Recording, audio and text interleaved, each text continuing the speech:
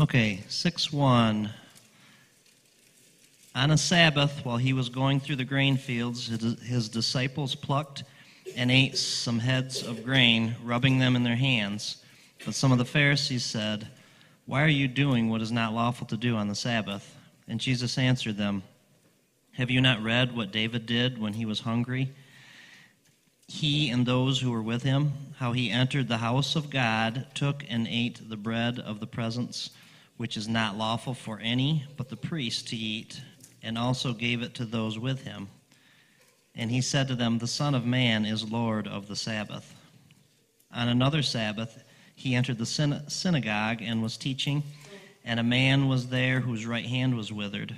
And the scribes and the Pharisees watched him to see whether he would heal on the Sabbath, so that they might find a reason to accuse him. But he knew their thoughts, and he said to the man with the withered hand, 'Come and stand here.' And he rose and stood there. And Jesus said to them, 'I ask you, is it lawful on the Sabbath to do good or to do harm, to save life or to destroy it?' And after looking around at them, all he said to him,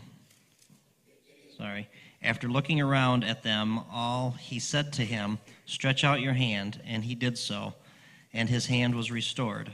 But they were filled with fury and discussed with one another what they might do to Jesus." Let's pray.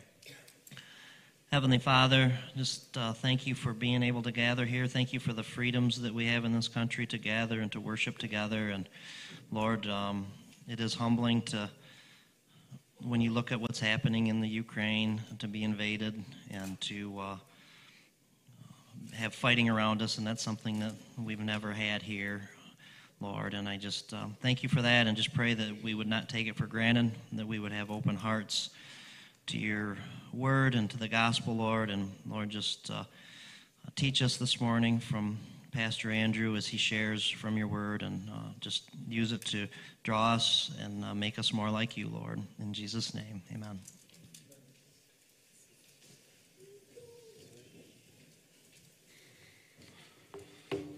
Well, we have a lot of ground to cover this morning, and we're going to be talking about a very dangerous and important topic, and that's the topic of legalism.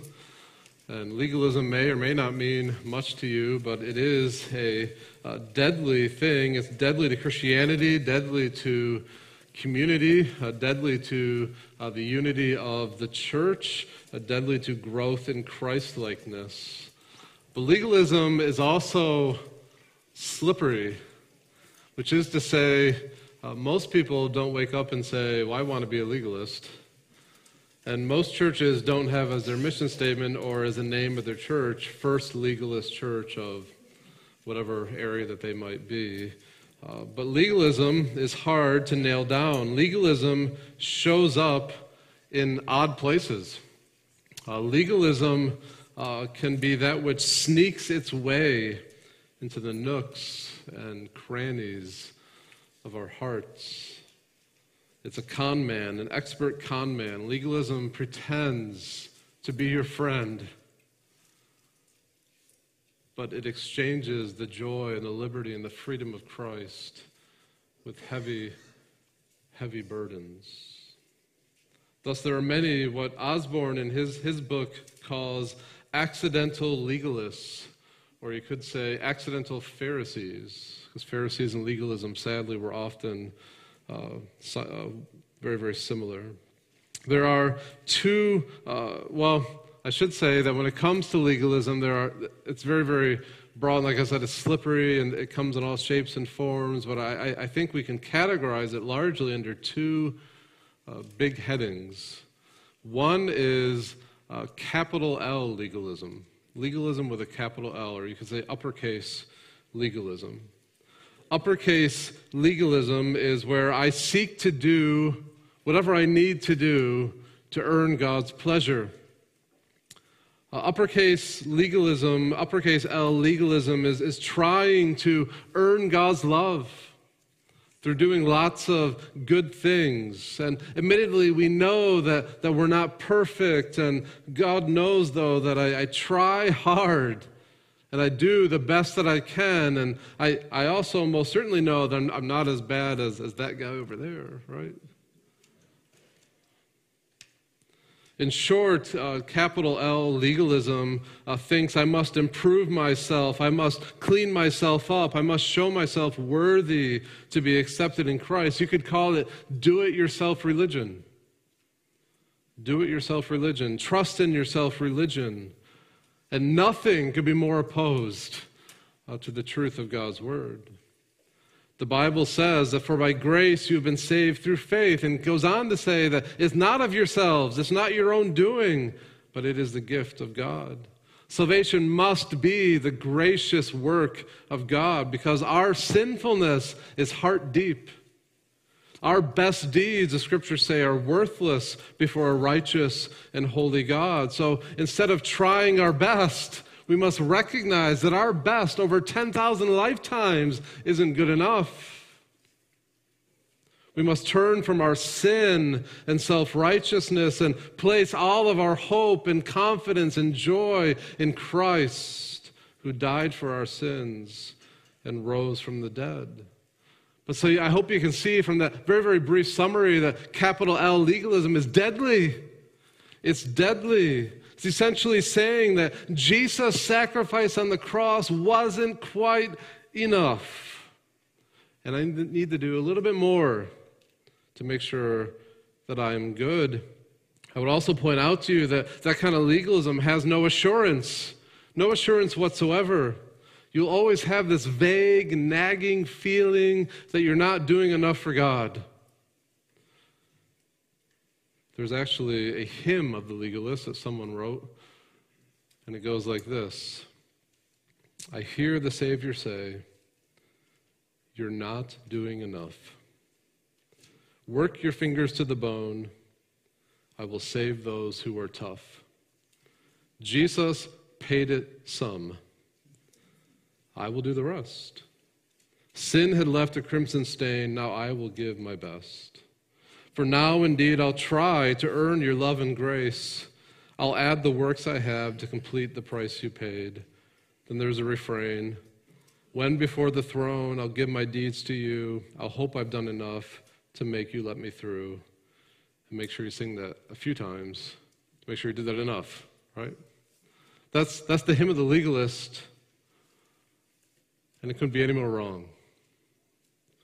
If our works could be sufficient, then Christ died for nothing, Galatians says. True salvation is graciously given to those who trust in Christ and Christ alone and his finished work on the cross. And when we recognize that and we turn from our sin, we seek the Lord's forgiveness for our sin, and we place our faith and hope and trust in Jesus Christ, and capital L legalism dies, so often in its place sprouts up lowercase l legalism. What's that? What's lowercase l legalism? Well, lowercase l legalism is essentially reducing Christianity to a list of rules of do's and don'ts. And as I keep that list of rules and do's and don'ts, I feel pretty good about myself. And when I don't keep that list of rules of do's and don'ts, then I feel pretty poorly. But also what I do with that list of do's and don'ts is I judge others accordingly. If you can't keep up with what I think Christianity is, this list of do's and don'ts, then I think poorly of you. I may even condemn you. In other words, lowercase l legalism is when I create rules like this, that I will read the Bible first thing every morning for an hour. And I will, again, feel good about myself for doing that if I read the Bible first thing in the morning for an hour. And if you don't do that, well, shame on you. I really question your Christianity. And I will pray for you. Which, by the way, I do that for an hour every day, too. And so should you. Oh, you're not doing that? Oh, man. I'm very worried for you. That's lowercase l legalism. Now, don't misunderstand. Should we read the Bible? Yes, absolutely. Should we pray every day? Yes, absolutely, of course. But the Bible does not anywhere say that it must be for an hour and that it must be first thing in the morning. If that is a standard, reading the Bible for an hour first thing in the morning for you every day, if that's a standard for you and that works well for you, praise God. Do so as unto the Lord for his praise and glory and your edification, but don't condemn others who don't do the same. That's where it becomes legalist. And by the way, just like capital L legalism, lowercase l legalism also has no assurance. You will always worry if God is happy with you. You'll always worry if you're doing enough. You'll always be thinking, am I witnessing enough? Am I praying enough? Am I reading enough? Am I doing enough? You feel like you're the hamster or gerbil on that wheel, right? Spinning, spinning, spinning, spinning. So all that to say, that's this morning's topic, legalism. And what I'm going to try and do as we work through this text is give you 3 telltale symptoms of legalism. And ask yourself, am I a legalist? Are you a Pharisee? Are you a legalist? And then I want to show you the cure for overcoming legalism. The first symptom of legalism is you elevate your own opinions. You elevate your opinions. What if Josiah and I, your pastors, passed down a decree that members of Orangeville Baptist Church could not take more than 1,999 steps on the Lord's Day? And that if you took that 2,000th step, you would be facing church discipline. What if we did that? What if we forbid you to carry your Bibles to church? And some of you got some pretty big Bibles because they are so big and they're so heavy that that's work. That's work to lug that thing around. What if we did that? What if we forbid you to do that? What if we added subparagraphs to the Constitution that prescribe disciplinary action for those found guilty of carrying a pen, lest you be guilty of writing with it too much, which would be work, or carrying a needle lest you be tempted to sew with it, or helping those who are sick with non-life-threatening maladies, by the way, because it can wait till Monday, what's the urgency, and looking in the mirror, removing dirt from your clothes and things like that. What if we did that? I think you'd be looking for new pastors, right? I hope you would. I share those examples because those really are Sabbath laws that the Pharisees came up with for keeping the Sabbath Saturdays. Pick it up in verse 1. Verse 1 says, on a Sabbath, while Christ was going through the grain fields, his disciples plucked and ate some heads of grain, rubbing them in their hands. And if you can just picture in your mind, it's not like there were well-paved roads, right? So it was very common to walk through grain fields. So common enough that the law of God in Deuteronomy gives some thoughts for it, some laws on what to do as you walk through your neighbor's fields. So in Deuteronomy 23:24, the Word of God says this to the nation of Israel, that if you go into your neighbor's vineyard, you may eat your fill of grapes, as many as you wish, but you shall not put any in your bag. That's Deuteronomy 23:24, and you say, what does that mean? Well, you had long journeys, and there are no such thing as quick marts or drive-thrus, and on your long journey, you're wandering through these fields, and you start to get hungry, right? And the scripture is saying that it's okay if you get a little bit hungry to help yourself and eat some grapes. But don't go shopping, don't get out a bag and fill the bag, right? Take your fill. That's neighborly, that's loving your neighbor. The next verse, Deuteronomy 23:25, says this, if you go into your neighbor's standing grain, I hope you see that connection to Luke 6:1. If you go into your neighbor's standing grain, listen to what it says, you may pluck the ears with your hand, but you shall not put a sickle to your neighbor's standing grain. Same idea again, right? If you're walking through your neighbor's standing grain, you're wandering through, it's okay to help yourself, but don't get out a sickle. Don't start harvesting. Don't make a living off of it, right? So connect that back to verse 1. On a Sabbath, while he was going through the grain fields, his disciples plucked and ate some heads of grain, rubbing them in their hands. That was not a violation of the Scriptures. That was not a violation of God's law. And yet the Pharisees jump on it in verse 2 and say, why are you doing what is not lawful to do on the Sabbath? What's going on here? Why do they say that it was not lawful? They say it was not lawful because they added a whole bunch of their own rules and to-dos and not to-dos to the Sabbath command. The Sabbath command was very simple. It was not complicated. 6 days out of the week, you can work. But that one day, the Sabbath, the Saturday, you will not work. No work was to be done. The people of Israel were to rest. Even the animals were to rest. The Old Testament law, however, gave very few details as to what actually constituted the kind of work that may or may not be forbidden on the Sabbath. So what did the Pharisees do? They came up with a list of their own rules. In fact, they came up with 39 different expressions of what they called work and that was prohibited on the Sabbath day.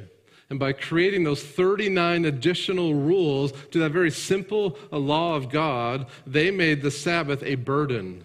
That day was supposed to be a day of rest and joy in God and His salvation and looking to Him and enjoying Him and His provision for them. But the religious leaders turned into anything but that. They turned it into a day of stress and anguish and burden. Listen to some of these laws. And by the way, these ones date back a little bit past the life of Christ, but they're still doing this today. They're still doing this today. You can buy books about it. But here's one law. One law specified that a Jewish man or woman could not carry a load heavier than a dried fig on the Sabbath. But if an object weighed half that amount, you could carry it twice. So go figure with that one. If the Sabbath began as you were reaching for some food, right? You're reaching out for some food and the Sabbath begins, you got to drop that food. Do not bring that back to your mouth and eat it, or you're guilty of carrying a burden. Nothing could be bought or sold. Clothing must not be washed. You could not take a bath on the Sabbath for fear that water would splash out onto the floor and clean it. A chair couldn't be moved. The dirt floors, right?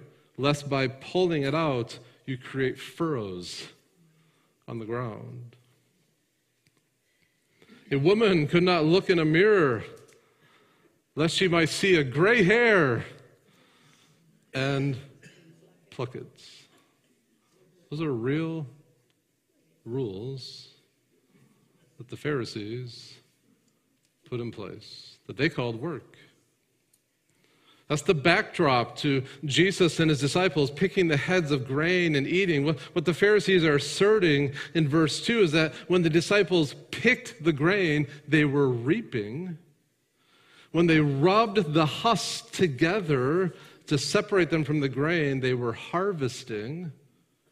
And when they took the husk and threw it, well, that's winnowing.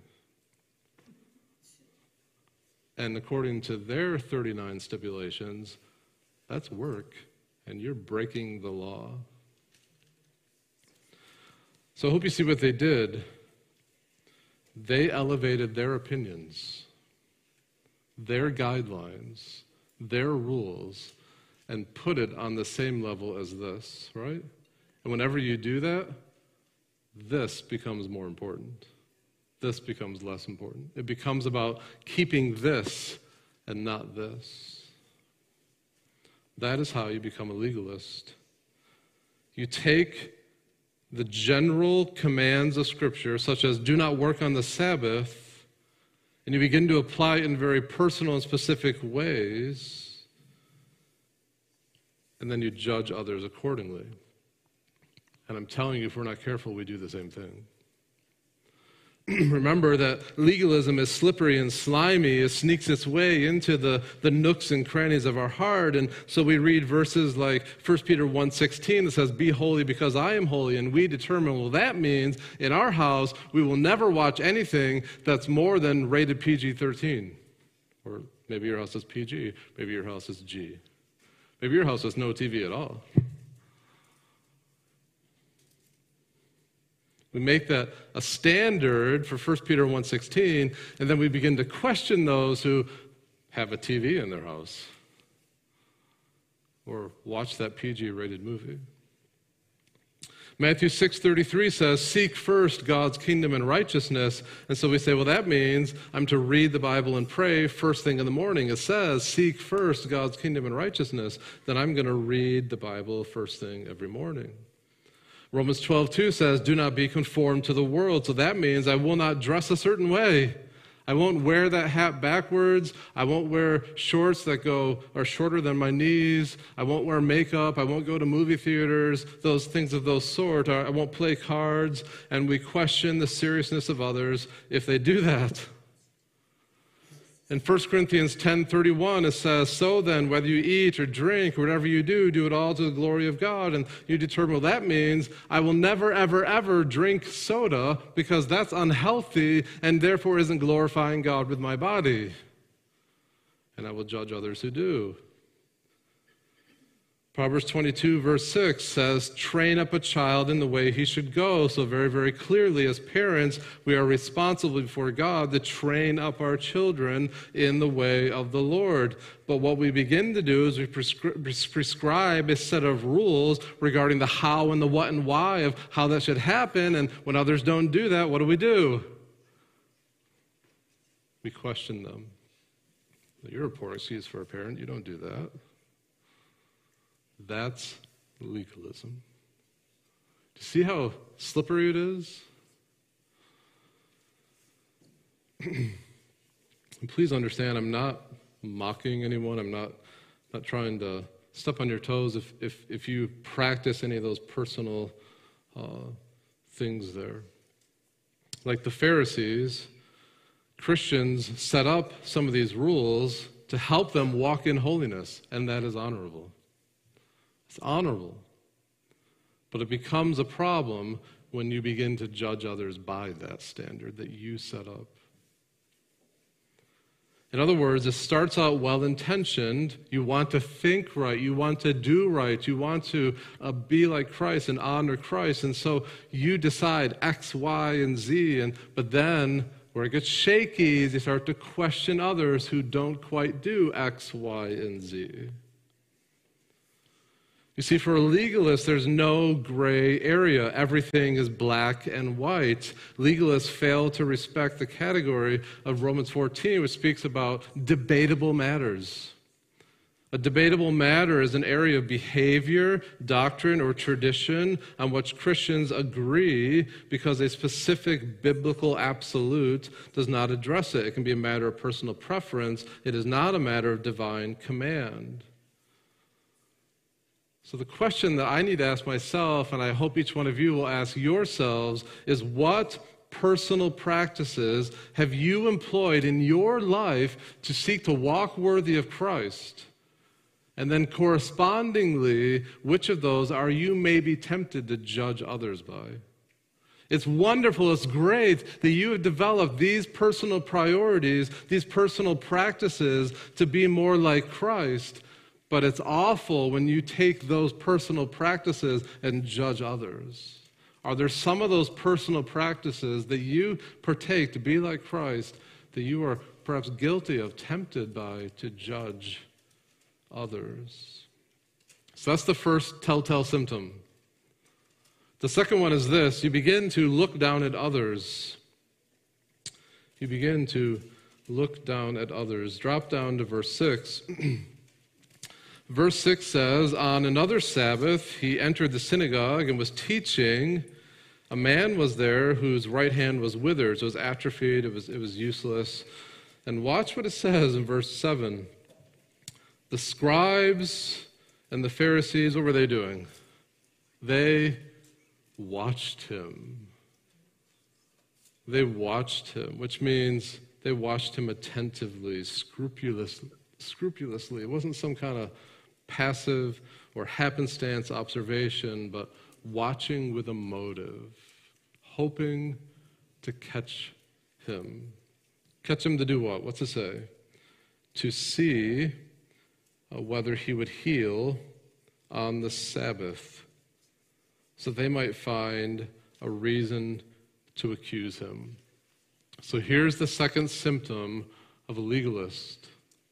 A legalist is always on the lookout for someone else's sin. A legalist is always kind of scanning the horizon for someone's sin, someone's failure to measure up to their rules. Rules that aren't even in the Bible, but always spying on the behavior and beliefs of the other person to root out the slightest deviation from their tradition. You see, and this is crucial, a legalist loves the rules, not the person. A legalist sees everything through legalist eyes. They see rules and regulations. Are you keeping up with these rules and regulations? They don't see the person, they just see the rules. A legalist is always looking for what is wrong in someone else's life to judge them instead of looking for what is right in order to encourage them. Someone could be doing well in 95% of their life, but if that 5% they're not quite doing right, the legalist will jump on that and see that, and because of that will undermine all 95%. That 95 doesn't matter because that 5% you're not doing that right. We see the same attitude in Luke 18, verses 9 through 14. You can turn there if you want. I'm just going to kind of walk through it and summarize it quickly. But Luke 18, 9 through 14, that's where Jesus tells the parable of the Pharisee and the tax collector who go to the temple to pray. Remember that? The Pharisee and the tax collector who go to the temple to pray. The Pharisee passionately thanked God that he is not like other people. He says, God, I thank you that I'm not like the other men, extortioners, unjust, adulterers, or even like that tax collector. I fast twice a week. I give tithes of all that I get. You hear how self-righteous he is? And simultaneously judging others? I think I'm not like them. They don't even fast twice a week. That's the spirit of the legalist. Even while he's praying, he's observing the tax collector and condemning him. That's awful. Always looking to see how others fall short. But the tax collector, he couldn't even lift his gaze to heaven, Jesus says. He was so crushed by the weight of his sin that he didn't even dare lift his eyes up to God. Instead, it says he beat his breast and pled for mercy, saying, God, be merciful to me, the sinner. At the end of the story, Jesus drops the bomb by saying, I tell you, the tax collector went home justified, not the Pharisee. Those are powerful words from the Lord Jesus Christ. Of course, it's so easy, again, to sit there or stand here and think that, well, I'm not like the Pharisee. But remember how slippery it is? Remember how slimy it is? Have you ever thought to yourself, I'm so glad that I don't parent like that person. I'm so glad I don't spend my money on things like that person spends their money on. I'm so glad I use my extra time to serve more. I'm so glad I don't watch those kind of shows. I'm so glad I don't listen to that kind of music. I'm so glad I keep myself in better shape. I'm so glad I don't eat the food that that person eats. How much are y'all hating me right now? How many toes am I stepping on? What? You mow your lawn on Sundays? You watch sports on Sundays? You play sports on Sundays? What? You're a Christian? You don't wear a coat and tie on Sundays? I got my eye on you. Right, I'm watching you. That's what they do. They watch. I've noticed you don't use the same Bible translation as I do. I've noticed you've been wearing some questionable things. I've noticed that tattoo you're trying to hide. I saw you don't take notes while pastor is preaching. In fact, I saw you were kind of staring at the back of your eyelids there for a little bit. I saw your foot starting to move during that song at church. Is it true you guys aren't hymns only? I've noticed that you don't always close your eyes when you pray.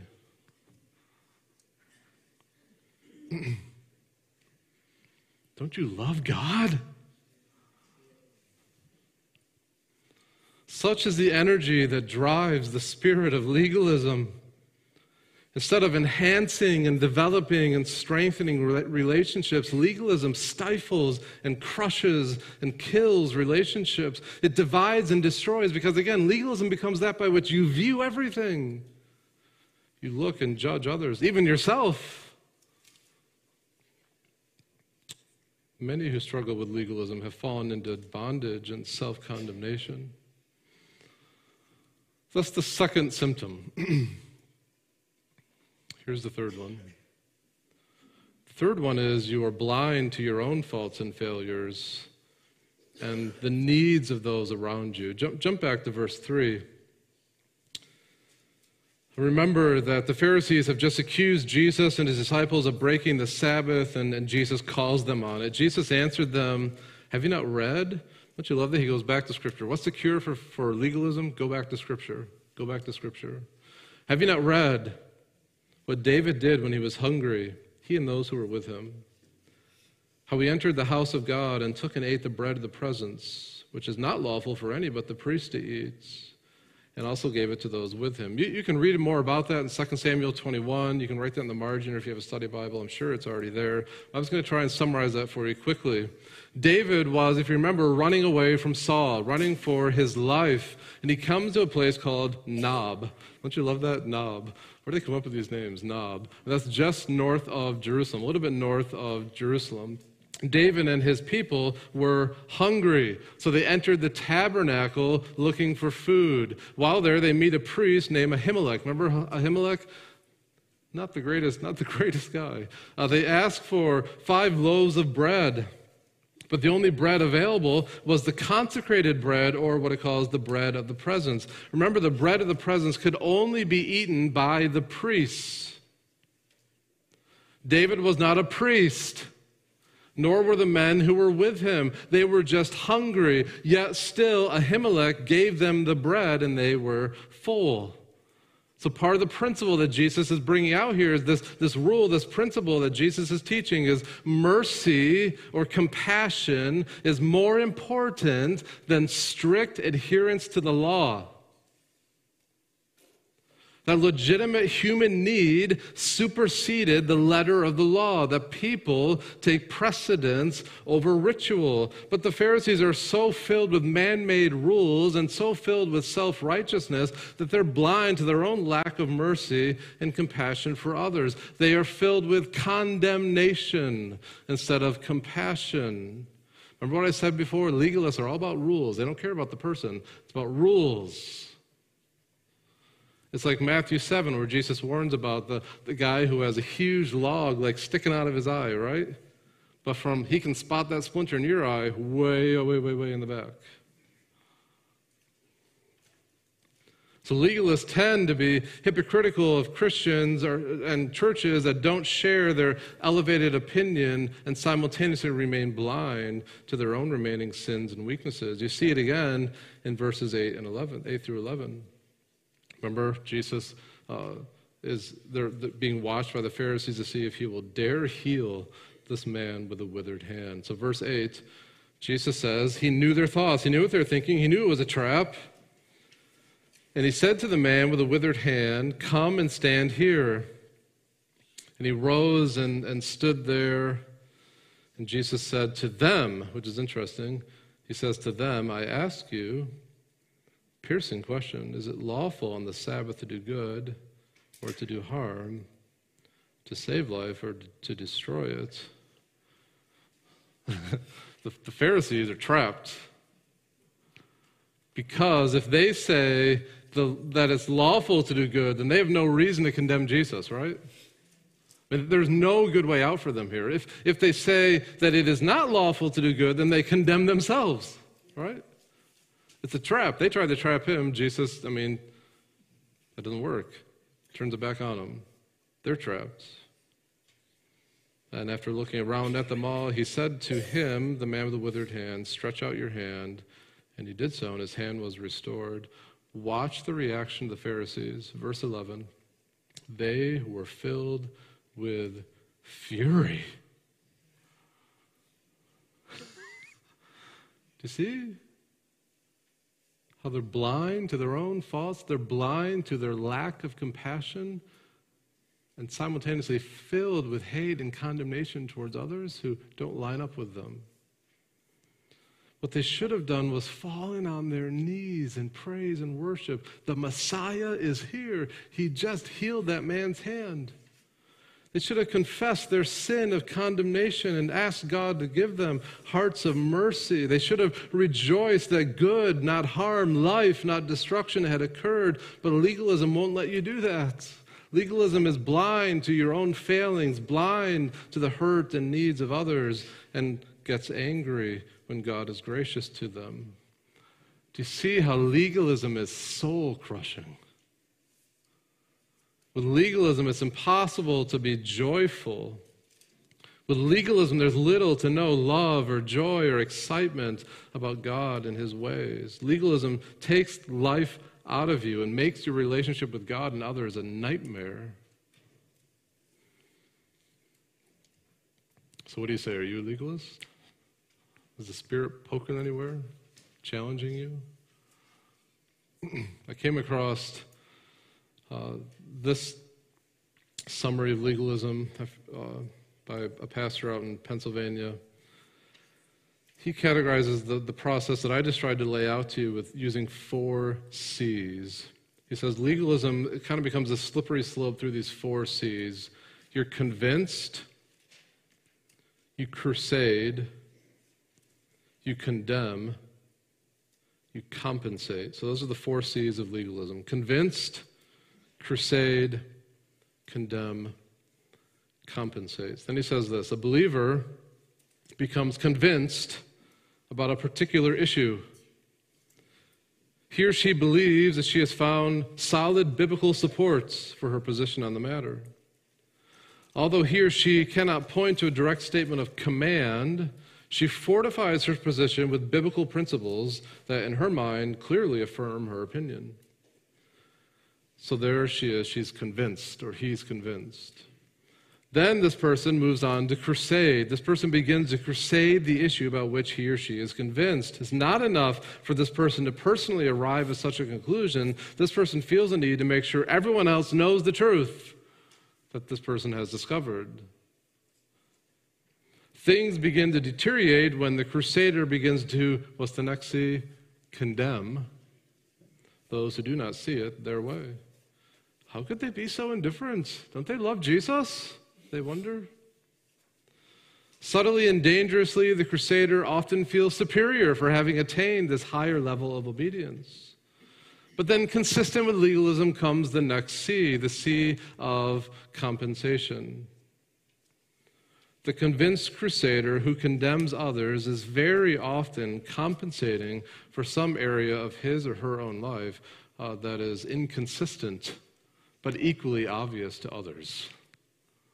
I thought that was an excellent summary of legalism. I wonder, again, think about it. Have you seen that process in your life? Are you a legalist? Are you an accidental legalist? Are you a recovering legalist? There's hope. There's a cure. Look at verse 5. Jesus says something amazing. He said to them, "The Son of Man is Lord of the Sabbath." I wish I had been there when he said that and see the face of the Pharisees. Man, that would have been good. Jesus is saying, I'm God. Remember in Genesis, you read about 6 days of creation. On the seventh day, God rested. That's talking about me. That's what he's saying. I'm that guy. You know when it says that God blessed the Sabbath and made it holy? I'm that guy. I did that. I'm the one who said that. I created the Sabbath. The Sabbath is my day. The Sabbath is about me. I'm the boss of the Sabbath. I'm the master of the Sabbath. I am the Lord of the Sabbath. If David violated the commandment and was free of the law's constraints, how much more am I, the Son of Man, the Lord of the Sabbath? Quite frankly, don't try and tell me how I should live on the day that I created. That's what he's saying. What I say goes on the Sabbath. I'm free to do on it with it as I please. And so the burning question is, will you continue in your legalistic man-made rules and regulations, or will you follow the Lord of the Sabbath who sets you free from those man-made rules and regulations? Jesus, not man-made rules, rules over us. What is more, as the Lord of the Sabbath, as that just died on me for some reason, Jesus gives It's back on. Jesus gives a spiritual Sabbath as we pause for our own Sabbath during this time.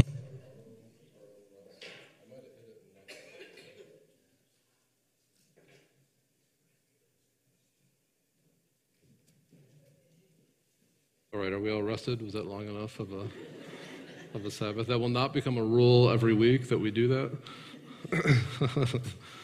But Jesus, as Lord of the Sabbath, also gives us a Sabbath rest. In Matthew 11, verses 28 and 29, he says these amazing words, "Come to me, all who labor and are heavy laden, and I will give you rest. Take my yoke upon you and learn from me, for I am gentle and lowly in heart, and you will find rest for your souls. My yoke is easy, my burden is light."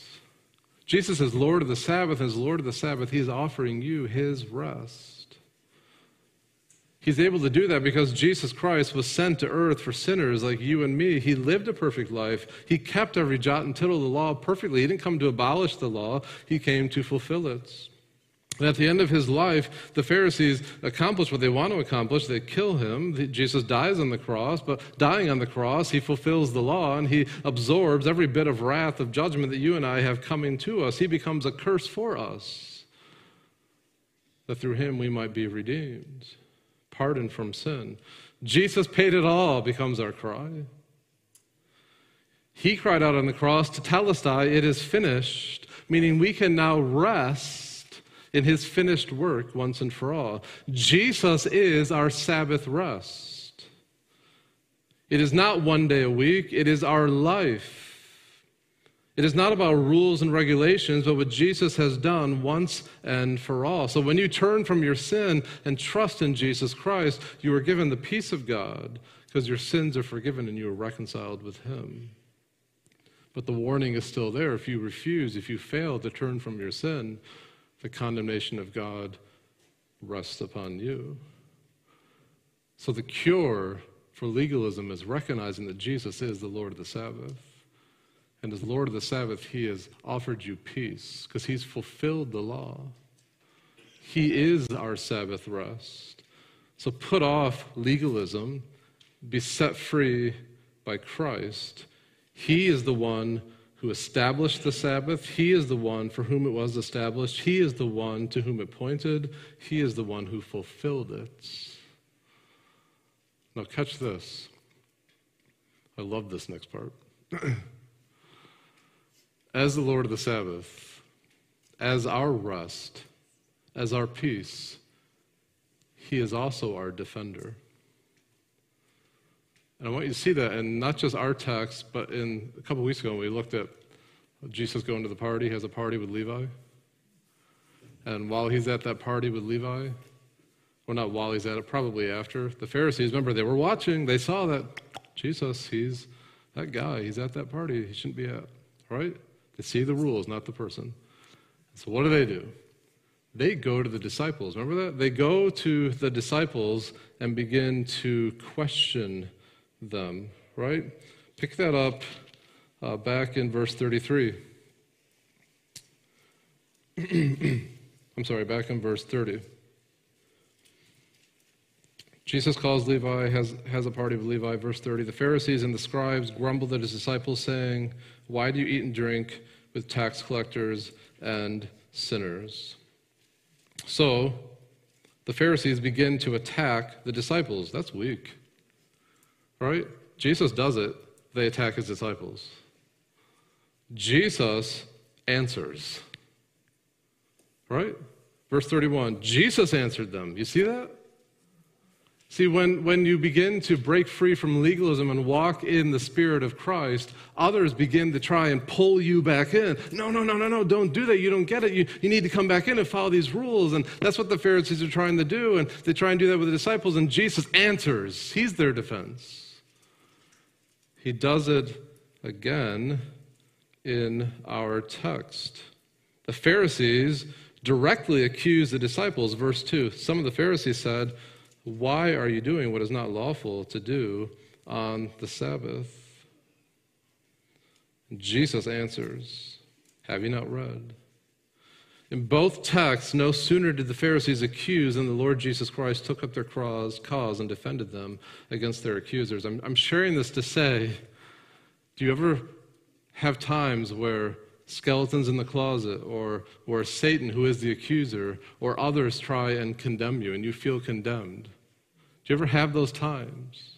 And especially, again, as you break free from legalism, there's a tendency to want to fall back into it because, let's be honest, it's a little more easy and comfortable sometimes. And there's a temptation to want to defend yourself. What I'm trying to help you see is Jesus, as Lord of the Sabbath, says, "No, you find your peace and rest in me. I'll defend you. I answer for you. I'm your righteousness. I'm your peace. I'm your rest. Look to me. Look to me in all those things." Romans 8:31 says, "What then shall we say to these things? If God is for us, who can be against us? He who did not spare his own son, but gave him up for us all, how will he not also with him graciously give us all things? Who shall bring any charge against God's elect? It is God who justifies. Who is to condemn Christ? Who is to condemn Christ? Jesus is the one who died, more than that, who was raised, and who's at the right hand of God, who indeed is interceding for us." That's Romans 8:31 and following. So when my adversary, the devil, or when my old legalistic spirit seeks to accuse me or condemn me, when others try and condemn me because I'm not keeping their homemade rules, here's how you respond. Jesus is my defense. He's my righteousness. He's my peace. He's my Sabbath peace. He's my Lord. I answer to him. He defends me. He's my all. He's my sufficiency. I delight in him. I know I'm not perfect. In fact, if you knew the real me, you know I'm way worse than you think that I am. But Jesus, he's perfect, and he's my righteousness. He defends me. He loved me. He died for me. And so I will consistently and constantly and relentlessly look to Christ and his finished work on my behalf. And that truth compels me to want to walk worthy of him.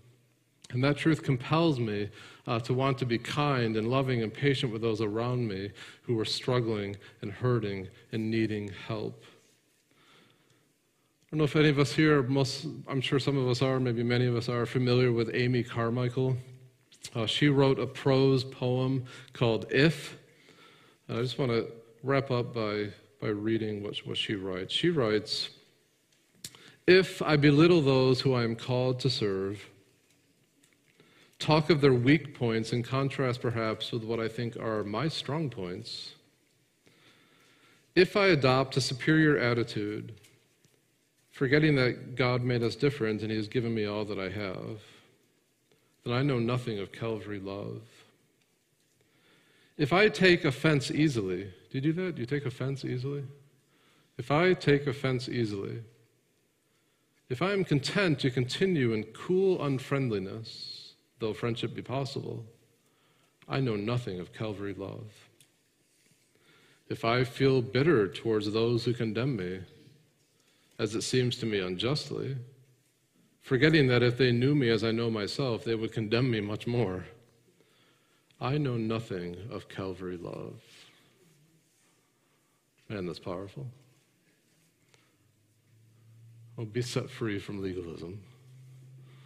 Know his Calvary love. How it sets you free to love him and delight in him, and sets you free to love others, regardless if they love you or not. You can even love your enemies. And you're set free by the Lord of the Sabbath. So how are you living your life? Are you living your life looking at people through legalistic eyes, or are you loving people through the loving eyes of Jesus Christ? That's the challenge of Luke 6, 1 through 11. All God's people say, amen. Bow with me in prayer. Heavenly Father, we confess that there is more of the Pharisee in us than we want, Father. That it is so easy to fall into this list of do's and don'ts. That it's so easy to kind of check or mark my spirituality based on that. It's so easy to judge others based on it. Oh Lord, forgive us. And oh Lord, we praise you for Jesus, the Lord of the Sabbath, who has set us free with the perfect law of liberty, made us partakers of the new covenant, given us your Spirit, the Spirit of Christ, the Holy Spirit, set free to serve you and to serve others joyfully, delightfully. What an amazing God you are.